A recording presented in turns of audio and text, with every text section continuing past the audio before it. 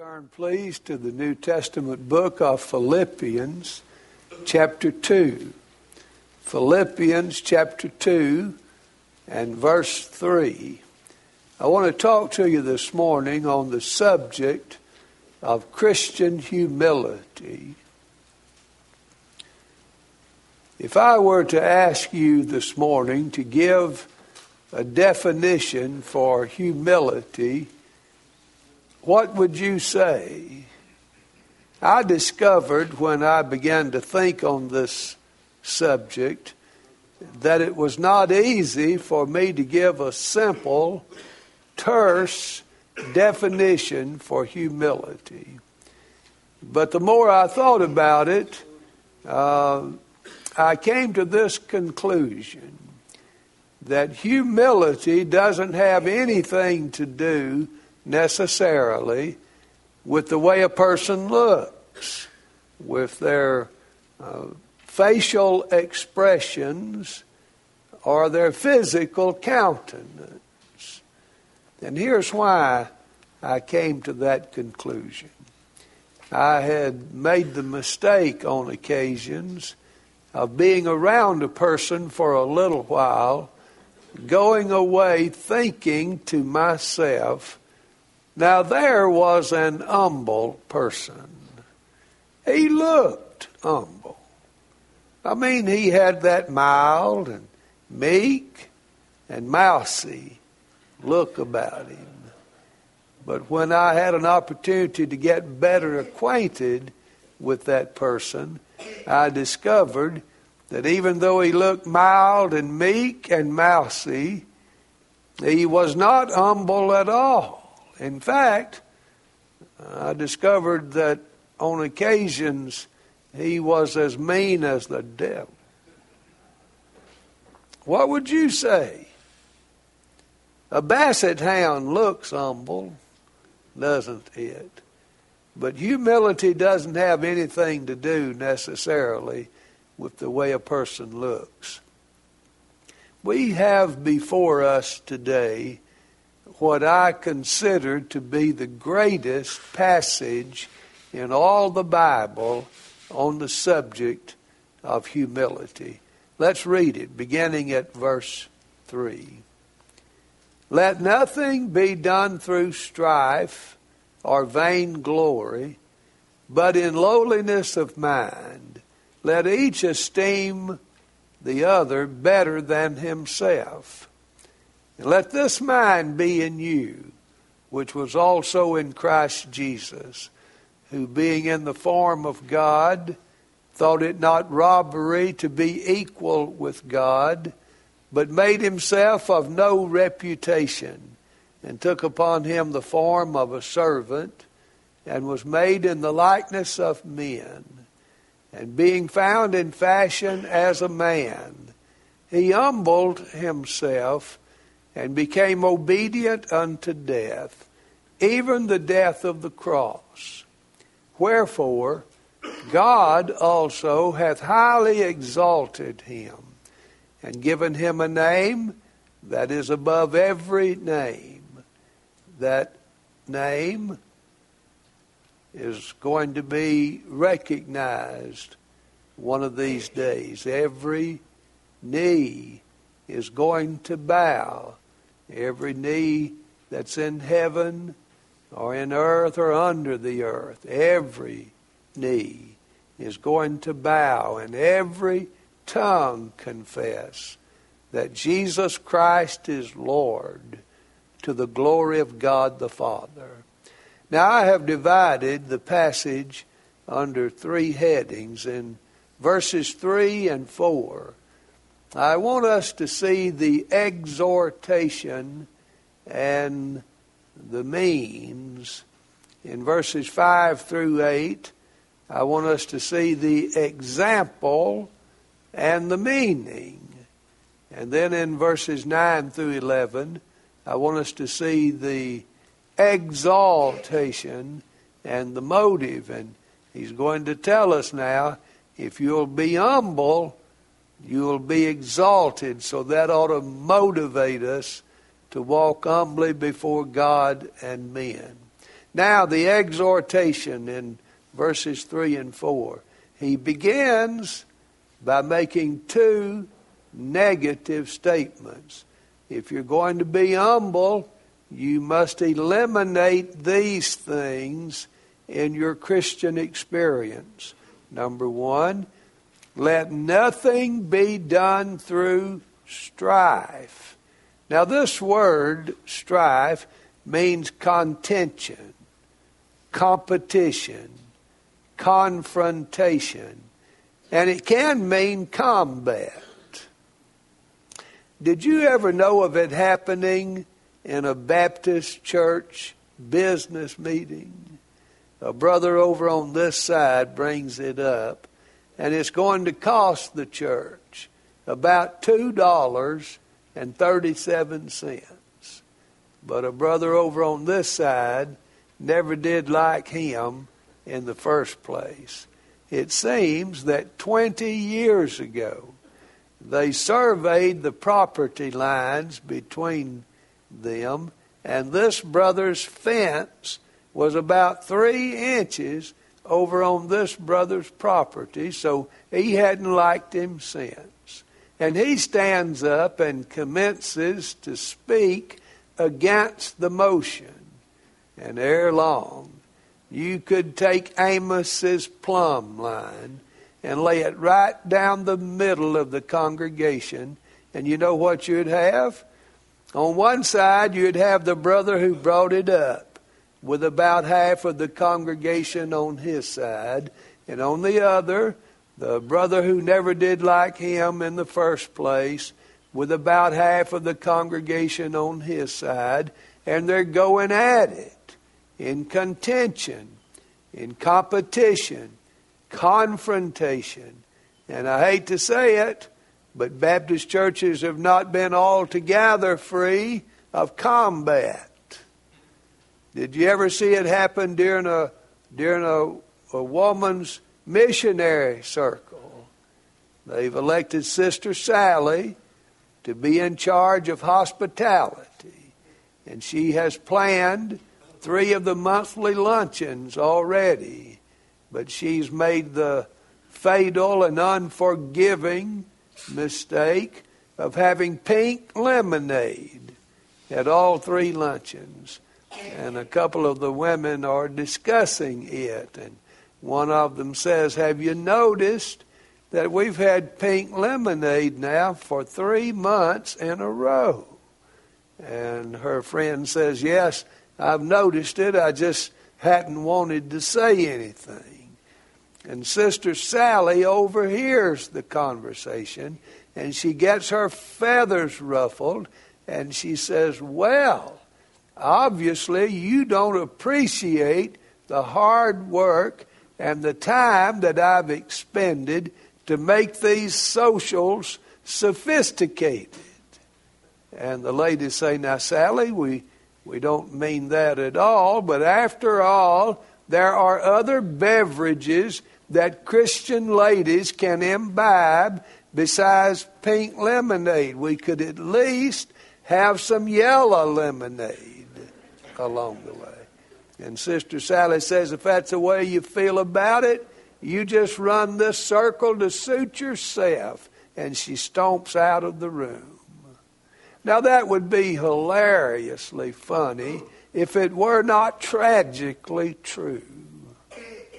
But now I'm going to make a confession. Can I make a confession here? I have always enjoyed a good fight. I was born with my right arm only partially developed, and I always had something to prove. If someone came along wanting to fight, it was on. Now, I didn't always win, but I would fight. Bill Hill, who lived just across the pasture from me, he and I would get into a fight about every week, whether we were angry with each other or not. We just loved the competition and the confrontation. Now, I haven't whipped anyone lately, please, I haven't been in a fight in a long, long time. The Lord taught me a lesson. He taught me, David, if you're going to fight today, you ought to have something really worthwhile to fight about. There are some things that a Christian man ought to be willing to dig his heels in on, square his shoulders and his chin, and draw a line in the sand and say, I'm not going to budge. I won't bend. This is where I stand. But look, I wouldn't spend 5 minutes of my time, not 5 minutes of my time, fussing and fuming and fighting over 99% of the stuff Baptist churches fight about. I wouldn't spend 5 minutes of my time with it. I don't care what color your drapes are in the nursery.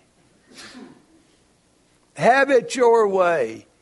Get yellow polka dots if that's what you want.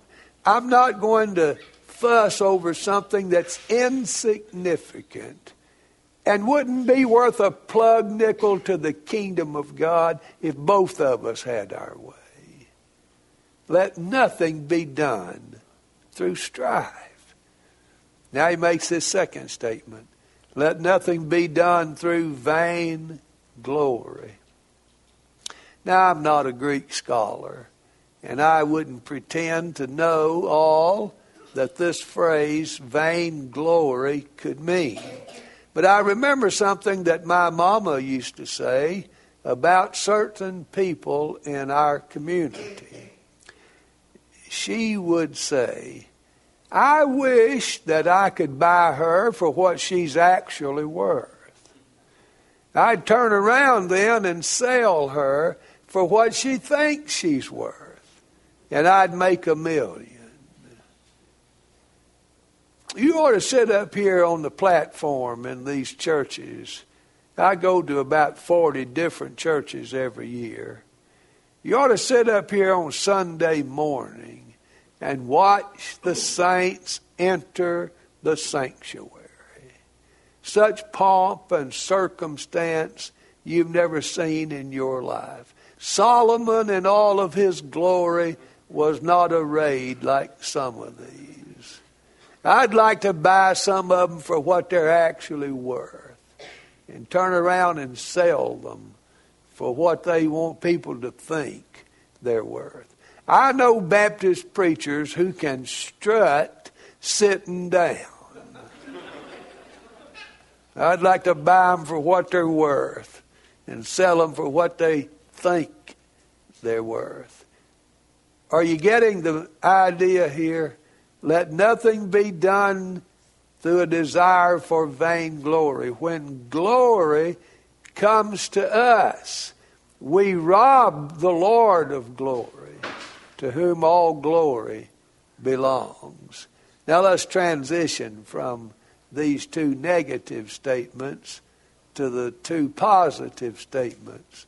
Let nothing be done through strife or vain glory, but in lowliness of mind, let each esteem other better than himself. Now I'm going to make a second confession. You all seem pretty easy to deal with. I got by with that first confession, and so I'm going to give a second one. I've always had difficulty applying this principle in my own life. Esteeming the other person better than myself? You're kidding. Give me a break.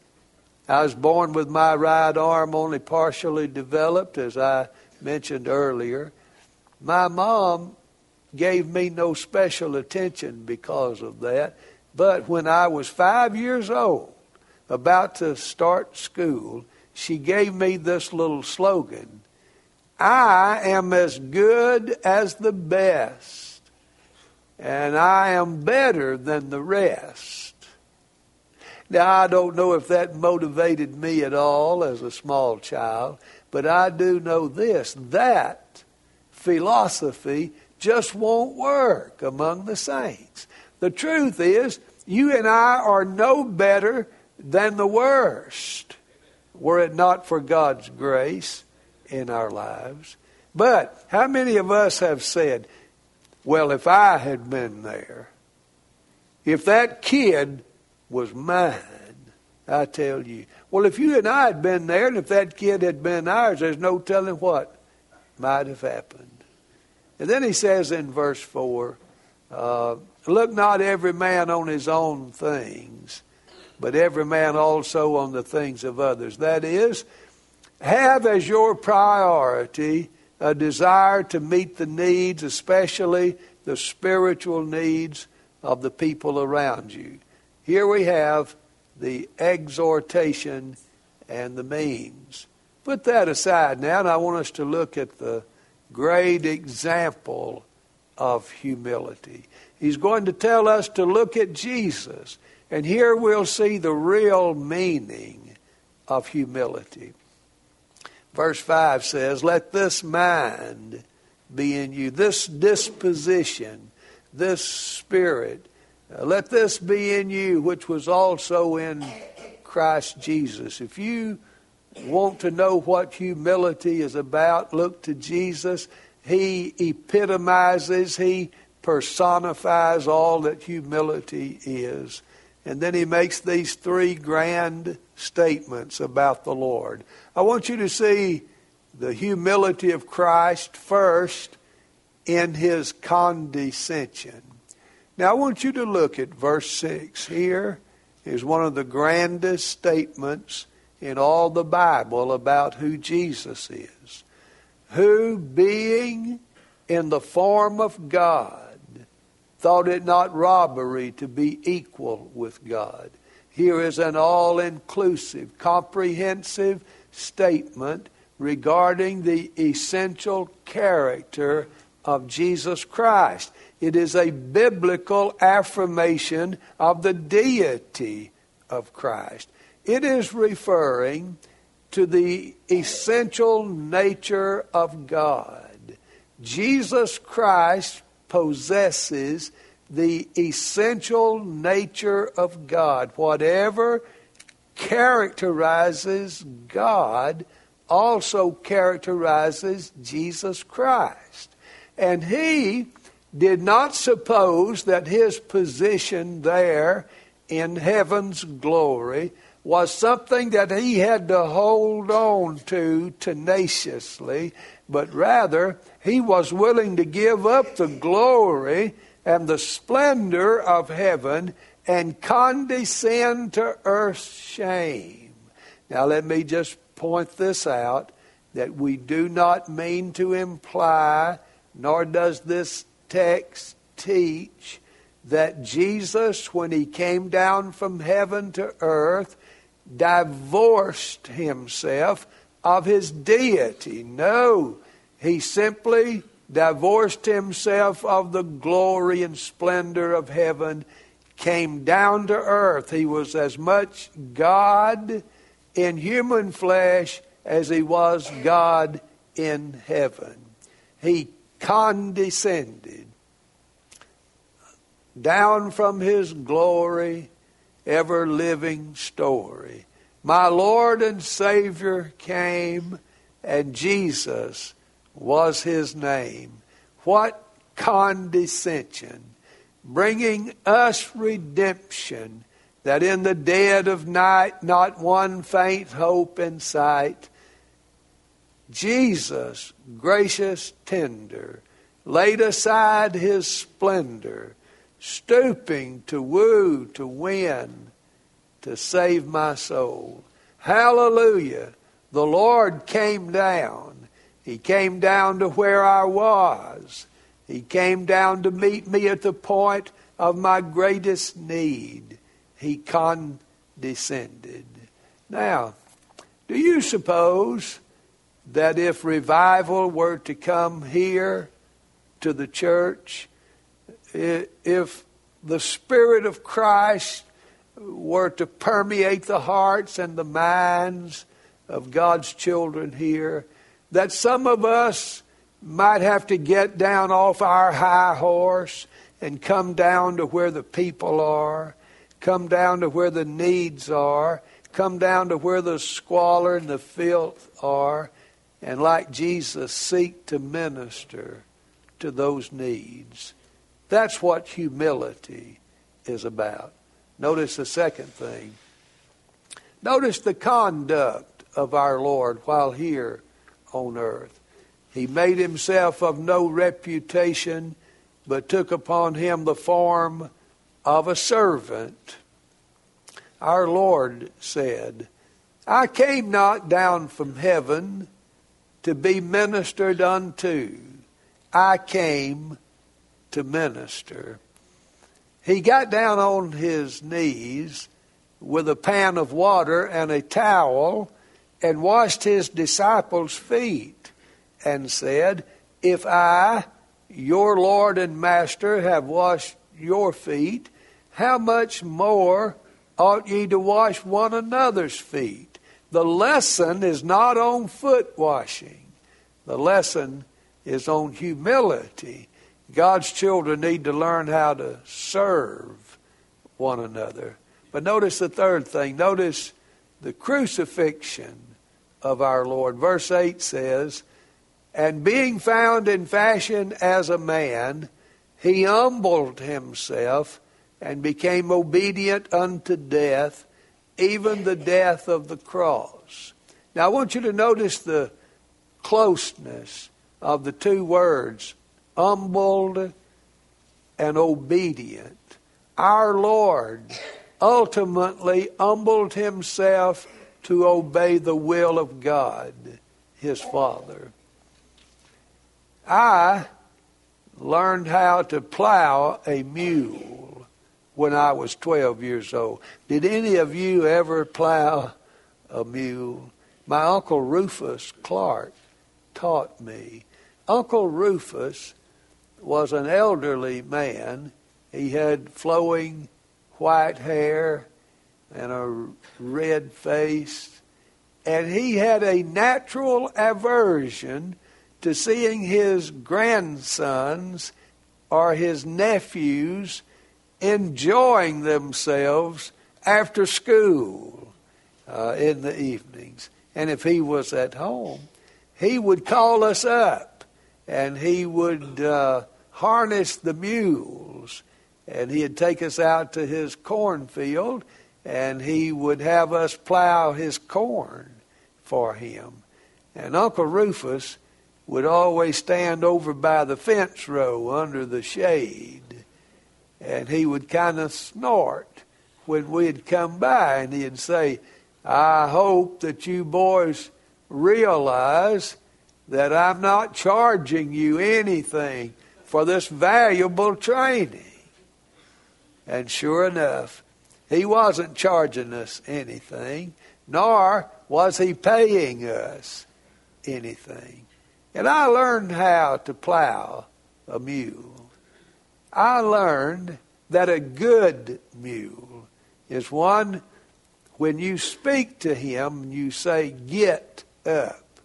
This is one of the few times now, students, where it's proper to say get instead of get. G-I-T, get up. That's what you say to a mule. A good mule is one, when you speak to him and say, get up, he will lean his weight and strength into the harness, tighten the traces, and he will pull the plow straight down the row in humble obedience to the voice of authority. But I learned that all mules are not good mules. Some of them are haughty and heady and high-minded. And when you speak to them and say, get up, they'll back or balk, or they'll turn to the right or left and plow up standing corn in high-handed rebellion against authority.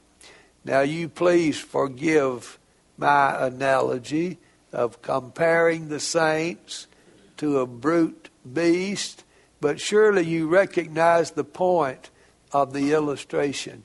An humble Christian is one who has learned how to recognize the voice of the Master and humbles himself and says, "Yes, Lord, yes." That's what it means to be humble. Jesus obeyed even unto death. Now I want you to move from the example, and I want you to see the exaltation. Verse 9 says, "Wherefore God also hath highly exalted him." That is, because of his condescension. He came down from heaven's glory to earth's shame. Because of his conduct, he made himself of no reputation. Because of his crucifixion, he humbled himself and became obedient unto death. For these reasons, God has also highly exalted him and given him a name that is above every name, a name at which one day every knee shall bow and every tongue confess that he is Lord. Now, what does this tell us about humility? It tells us that the way up in exaltation is first the way down in humility. If you want to be exalted, you must be humble. You must condescend. You must serve. And you must obey the Master. Once the disciples argued among themselves, "Who will be the greatest among us?" Jesus said, "Let him that will be great among you be servant of all." I wonder today, have you learned these lessons? Have you learned to let nothing be done through strife or vainglory? Have you learned to follow the example of your Lord, to come down and to serve and to obey? And let us trust the Lord to exalt us if he pleases. Let us not, when we go to a banquet, take one of the uppermost places. The Lord may have invited someone more prominent than us. And when that person arrives, he'll have to ask us to move to the back. Rather, let us take an ordinary seat. And if the host, if the Master is pleased, he might recognize us and invite us to come up to the front. Oh, beloved, let us learn to let God be in charge of exaltation. Let us be in charge of humility in our life. Let's bow our heads and pray. Father, thank you for your word. I pray that you would write these things indelibly before our eyes and upon our hearts. For Jesus' sake, amen.